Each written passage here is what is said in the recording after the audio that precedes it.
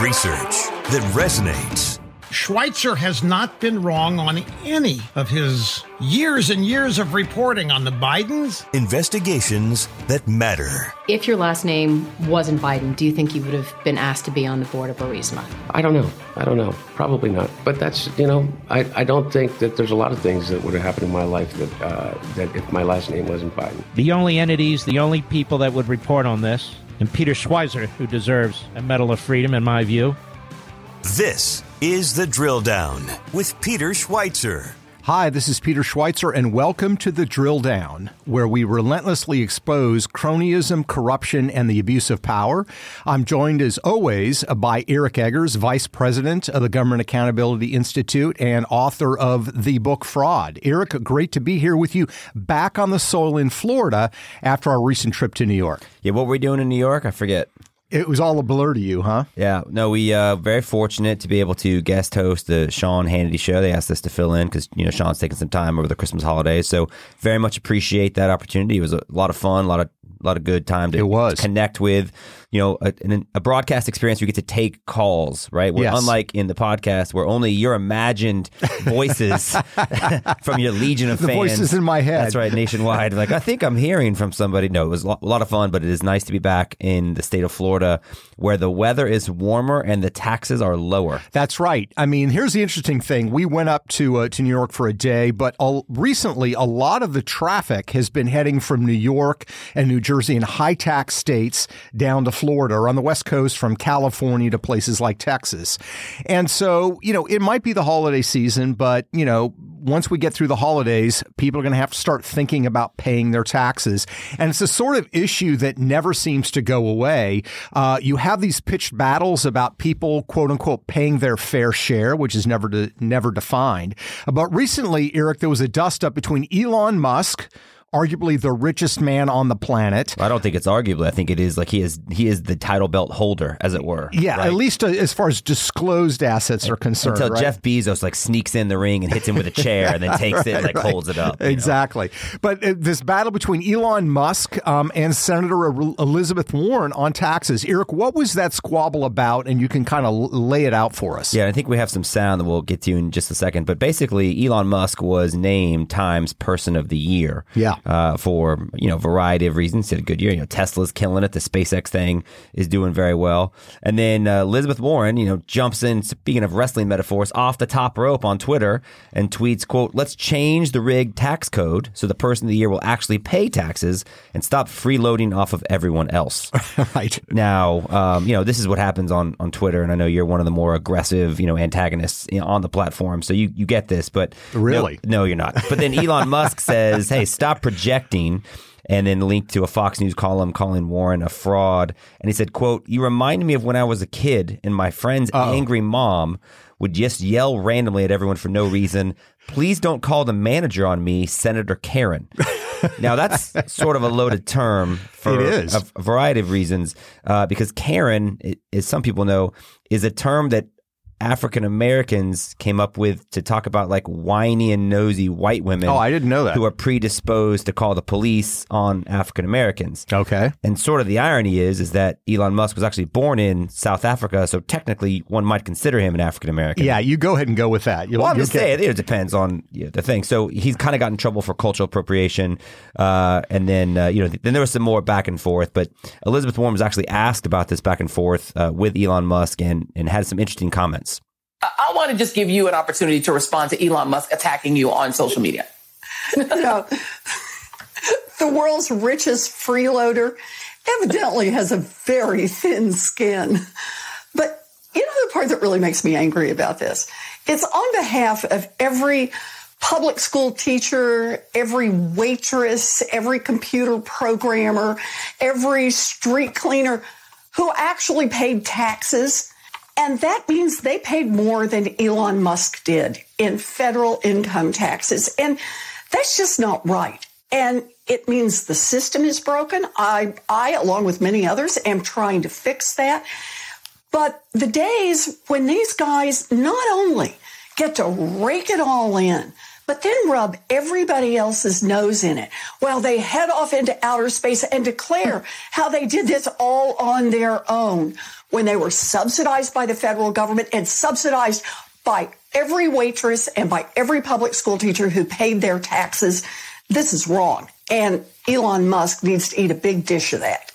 Oh, my. Well, listen, this is a battle between Elon Musk and Senator Elizabeth Warren. I'm not a particular fan of either one. When I was younger, I had a friend who was an avid sports fan. And there was a time when we were watching a football game and there were two teams playing, and I forget who they were, two NFL teams, that he absolutely hated. He hated both of them. And I said, who are you rooting for? And he said, I'm rooting for injuries. So I'm not rooting for injuries between Elizabeth Warren and Elon Musk, but there is a lot of problems on both sides of this equation. Certainly Elizabeth Warren, she's talking about street cleaners and, all the downtrodden. Of course, a reminder would be that she created a lot of her wealth by buying foreclosed homes on people for pennies on the dollar. Schweizer's got the receipts, Liz. Oh, Get ready. Absolutely. Absolutely. This is in my book, Profiles in Corruption, about Elizabeth Warren. But the point is that Elizabeth Warren has done this, and to talk about she represents the downtrodden. Let's remember, she was pulling in like $400,000 a year, teaching one class at Harvard Law School. And why did she get that class at Harvard Law School, by the way? Well, she's, got the little Native American kind of yes, that's right. That's exactly right. She was listed as the Native American minority. The professor. list of white female lawyers, right, versus the Native American lawyer potentially open for that faculty job was a little bit different. That would be true. So she's got that. She's also had some challenges in terms of, she's made a decent amount of money selling books, right? Yes, she has. And there's been an analysis to actually spend campaign funds to purchase those books. Imagine that. Right. Yeah. But and Elon Musk, to his credit, he did pay. He's not exactly freeloading off the backs of teachers. He did, as he pointed out on Twitter, subsequently, he'll pay $11 billion in with taxes. A B. That's with a B. Yeah. So $11 billion in taxes. There have been years previously when I think he was technically didn't pay any taxes, and that's because there's a variety of schemes that people in that strata use. They take loans off of assets, and it's pretty clever, really. Yeah, but he also, he's not the swashbuckling capitalist who did it all by himself. There are plenty of those in the United States. Elon Musk really isn't one of them. He actually got some federal government help, right, to launch his business empire. Yeah, it's really funny because if you go on the Tesla website, they tout the fact that they paid off this loan in 2013, but they received a $465 million loan from the Obama Department of Energy in 2010. The company was struggling. They point out on the website that, this program was signed into law by President Bush in 2008 and then awarded under the Obama administration. It's funny to think about Bush creating this program because, reminded me of, remember when gas was like crazy expensive? It was up there in the $4 range. Yeah. And now it's like, oh, wait, we're sort of back to that now, actually. Right. But they liked Tesla. Elon Musk doesn't mind throwing some elbows. That's one thing I do like about him. He may have taken some federal tax subsidies and put an Obama bum on his board, maybe to help him receive those tax subsidies in 2010. But as they say on the Tesla website, quote, this program is often confused with the financial bailouts provided to then bankrupt GM and Chrysler, who were ineligible for the program because the requirement was that the program have to be in good financial health. So we're not like these other guys. Right. This is a loan that we paid off. Right, exactly. So, the point is that, look, Elon Musk is not the swashbuckling capitalist that he claims to be. Elizabeth Warren is not the populist person of the people, Native American of the people that she pretends to be. And this happens a lot of times in tax debates. Of course, taxes are kind of at the origins of the American nation. It's one of the reasons we declared independence as a country.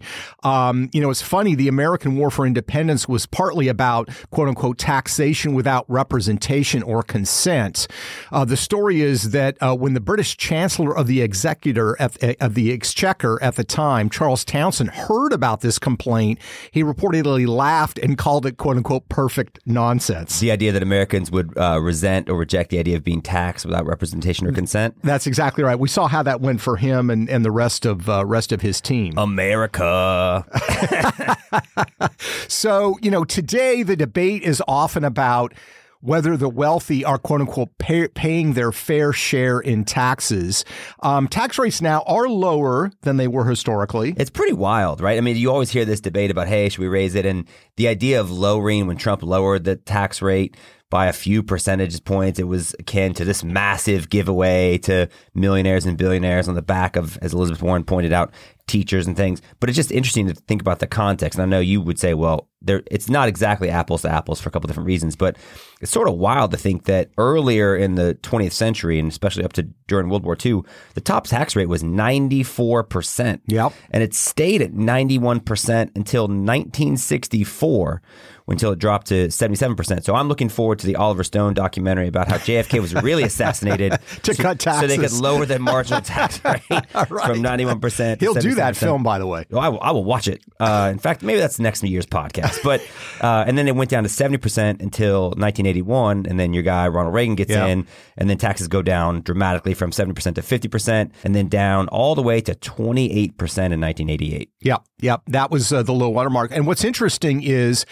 with these tax cuts, there was always more revenue. Right. And why is that? Because, if you're paying 94% in taxes, what are you going to do? You're going to find tax-free places to avoid paying that. Some of it's going to be tax evasion, which is illegal, right? You're breaking the law. You're hiding assets. You're engaging in cash transactions.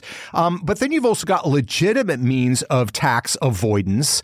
If you're, super wealthy and you're worth hundreds of millions of dollars, and Elizabeth Warren jacks the tax rate up to 90%, what you're going to do is you're just going to put all your money into municipal bonds, which are tax-free. And they're never going to tax those, because otherwise people aren't going to, buy municipal bonds because they don't pay that much interest. But that's what finances school construction, new utilities in communities around the country. So the point is, you can't simply say we're going to jack it up really high, because people are going to move their assets illegally and legally to other areas. And that's why Elizabeth Warren's, entire premise is so flawed. I just like that our listeners, not only for this free podcast, get insight into the political economy, but they get free tax evasion advice from Peter. Legal tax evasion advice. Tax avoidance, not evasion. My tax advice is a little bit different. Just cash the check. So, it's interesting. There's a lot of misinformation that people have about how much people pay in taxes. I find this very interesting. Back in 2012, Barack Obama wanted to raise income taxes for people earning over $250,000 a year. It was popular. They did a lot of surveys and polls, and people found that 69% of the American public supported this tax hike. But here's where it gets interesting. Yeah. The Hill newspaper did a survey in February of 2012 asking them what tax rate they believed that these wealthy people should be paying. And they found that 75% wanted people in that highest income to pay 30% of their income in taxes. Here's the problem. That was actually lower than the current rate, and it was actually much lower than the rate that Obama wanted to take it to. So the bottom line is that many people supported increasing the tax rates on high earners because they didn't realize how high taxes already were. Yeah, conceptually, I support the idea that rich people should pay more, but then if you say, well, what about this percentage? Like, oh, no, not that much. No, like 30, right? Everybody's good with 30. That's right. Yeah. And this idea of fair share, it's subjective. That's why they like to use it. It's a kind of a meaningless notion. But the point is that the wealthy actually pay more of their incomes in taxes than the rest of us. So the top fifth of households got 54% of all income, but they paid 69% of all federal taxes. The top 1% in America got 16% of the income and paid 25% in all federal taxes. This is according to the Congressional Budget Office last year. So the bottom line is, the wealthy are paying taxes. There certainly are some out there that have very, let's say, complex and creative schemes to avoid paying them. But the bottom line is there's a lot of mythology about taxes, and there's a lot of people lying about what they really believe we should be doing in terms of tax policy. Well, see if you can believe this, and if taxes are like anything else, there's a lot of hysteria and fear-mongering and active sort of engagement that's kind of ginning up a lot of outrage. I mean, you hear from Democrat after Democrat about how the wealthy need to be paying more taxes. If you want to be a billionaire and a millionaire, that's great. Good for you. But pay your fair share. It will be paid for. And that's the beauty of it, by having those in our economy and society who have not paid their fair share, paying their fair share. Start asking the people who have gained the most from our country to pay their fair share. That we plan to pay for this package by making the wealthy pay their fair share. And at a time when the very rich and large corporations are often not paying anything or very little in taxes, they're going to have to pay their fair share. The tax code's not fair. And so what Joe Biden wants to do is to say corporations should pay their fair share. People making over $400,000 a year, a very small percentage of the American population, he believes they should pay their fair share. And that also includes corporations. But all I'm asking is pay your fair share. Pay your fair share. Pay your fair share. The wealthy and the large corporations are going to have to start paying their fair share of taxes. But by the way, we're not asking for high taxes. We're asking for a normal expectation that corporations and the wealthy will pay their fair share. The top 1%, the top 5%, the top 10%. It's about time those people pay their fair share. We're going to do it by having the wealthy pay their fair share and close the corporate loopholes. And it's all fully paid for by asking the top 1% and giant corporations to pay a fair share. But pay your fair share. You hear that not only the wealthy need to be paying taxes, but you also hear people claiming that they love to pay taxes, which is a lie and a joke. So let me just give you one example. Bill Clinton, when he was president of the United States, he gave a speech at the Rainbow Coalition. That's Jesse Jackson's thing. That's right. Jesse Jackson's thing. Jesse had some tax issues himself. His son had some tax issues as well. His son is in jail because of some tax issues. A long line of tax issues coming from the old Rainbow Coalition. That's exactly right. But this is what Bill Clinton told the Rainbow Coalition. I must be the only person in America that every time I pay the maximum tax rates, every time I sign that tax form, I smile. Are you buying that? Well, I do buy that. Apparently, given what we just laid out, that neither Jesse Jackson Jr. or Sr. is smiling when they sign the old tax rate. So if the room was only Bill and the Jacksons, then maybe. Yeah. So here's the interesting thing. Some researchers actually went back and said, how much did the Clintons actually pay in taxes? Did they pay the maximum amount, the maximum rate? And of course, going back to 1991, they found that the Clintons have actually paid about 7% less to the IRS than other Americans in their same income group. While most Americans in their bracket were paying 27% of their income in taxes, the Clintons were only paying 20%. And of course, there's a long history of tax avoidance, or you could even say of perhaps illegally avoiding taxes, which is, for example, Hillary's famous $100,000 in cattle futures that she made in 1980. They never even claimed that on their taxes, which in my mind was probably illegal. What do you mean? She just didn't disclose it? They just never claimed it. And then I think you also pointed out that, we talked about Elon Musk, and the whole reason why Elon Musk is even doing the taxes this year, right, is because I think there's an expectation, like he's claiming all these stock options. Right. And so he's paying taxes off of the gains from the stock options he's gathering. And the reason why he's doing it this year as opposed to next year is because, as his accountant is quoted in one of these papers, is saying like, no, I think they expect the tax rate to be much higher next year. Yeah. And so he's grabbing them this year. Exactly. So Elon Musk isn't the only one who did that. Bruce Springsteen, the boss, sold his music library for $500 million. Now, I must say, not that people look to me for music criticism, Bruce Springsteen, in my mind, the single most overrated musician in America. The guy cannot sing. Well, I will say this. After having just been at our company or nonprofit Christmas party on Friday, which featured karaoke and featured an enthusiastic participation in said karaoke by the president of Government Accountability. It did. Peter Schweitzer. Yeah. I don't know that you have a ton of room to stand on when it comes to leveling that particular critique. Because what I love about you, there's different ways to do karaoke, right? There's the, okay, we're just kind of into it. But you adopt like, no, I'm into it, but I'm still like at a Presbyterian church karaoke stance. if you're doing something, you got to sort of throw yourself into it. And look, I don't like Bruce Springsteen's music in the sense that I don't think he has talent. But look, millions, tens of millions, hundreds of millions of people around the world do. The Rising is a great album. And look, he had this music library that he owned. He sold it for $500 million, which is the single largest sale of a music library in human history.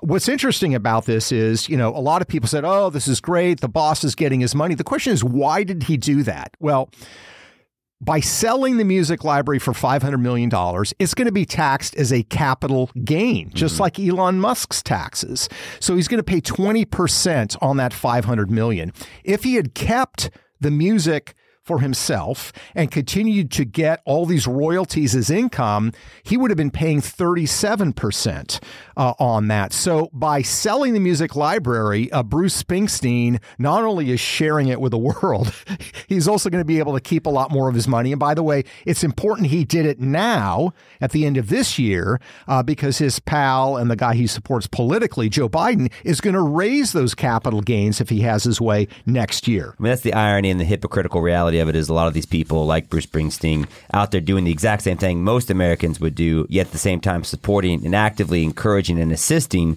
the politicians that are trying to raise the tax rates to get in the office, but then they take advantage of the steps to avoid them. Yeah, by the way, that's not the only scheme that Bruce Springsteen. Now, Bruce Springsteen, obviously man of the people, very supportive of liberal causes. I mean, wears leather pants. So can he be a man of the people in leather pants? You tell me. That's a great question. That we'll have to hold that for another podcast. But what's interesting about Bruce Springsteen is he has said this, that the wealthy aren't paying their fair share in taxes. They're stiffing the working class guy. Well, Bruce Springsteen owns an estate, a 200-acre estate in New Jersey, and he has paid in the past very little in terms of property taxes. Now, I don't know about you. My property taxes in Florida are not bad, but Bruce Springsteen on his 200-acre estate paid a whopping $4,600 in property taxes. In my house here in Tallahassee, which ain't that big. But it is referred to as an estate by the peasants you work with. So it is? No. I pay more on my home in Tallahassee, Florida than Bruce Springsteen pays on his 200-acre estate. And the way in which he does this is that he leases part of the estate to an organic farmer. So he gets the entire estate designated as a agricultural property. And I love the editorial from the Burlington County Times, which is the local publication, which described it this way, quote, Springsteen pulls this off by hiring a guy to grow organic vegetables on a few acres, triggering his steep tax discount. Let's see how much Bruce pays under the revised law. In other words, they were going to change the law to get rid of this loophole. When he gets his bill, he might consider covering the Beatles' tax man. Oh. So here's the bottom line. Let's get rid of the sort of sermonizing and the moralizing, the claims that, I love to pay more taxes. Basically, tax policy is often about getting other people to pay more taxes, not focusing on yourself. And let's, look at the Rolling Stones, who, in my mind, actually are a talented music act, unlike Bruce Springsteen. That is really interesting because, is Mick Jagger known for his vocal harmonizing capacity? Compared to Springsteen, I mean, he could sing opera as far as I'm concerned. But look, when the Rolling Stones in 1971 left England for the United States, they were pretty clear about it. And they were asked about this several years later. And they said, in 1971, we were forced to make a decision courtesy of the British government, live in England, and because of the high taxes, not be able to afford another set of guitar strings.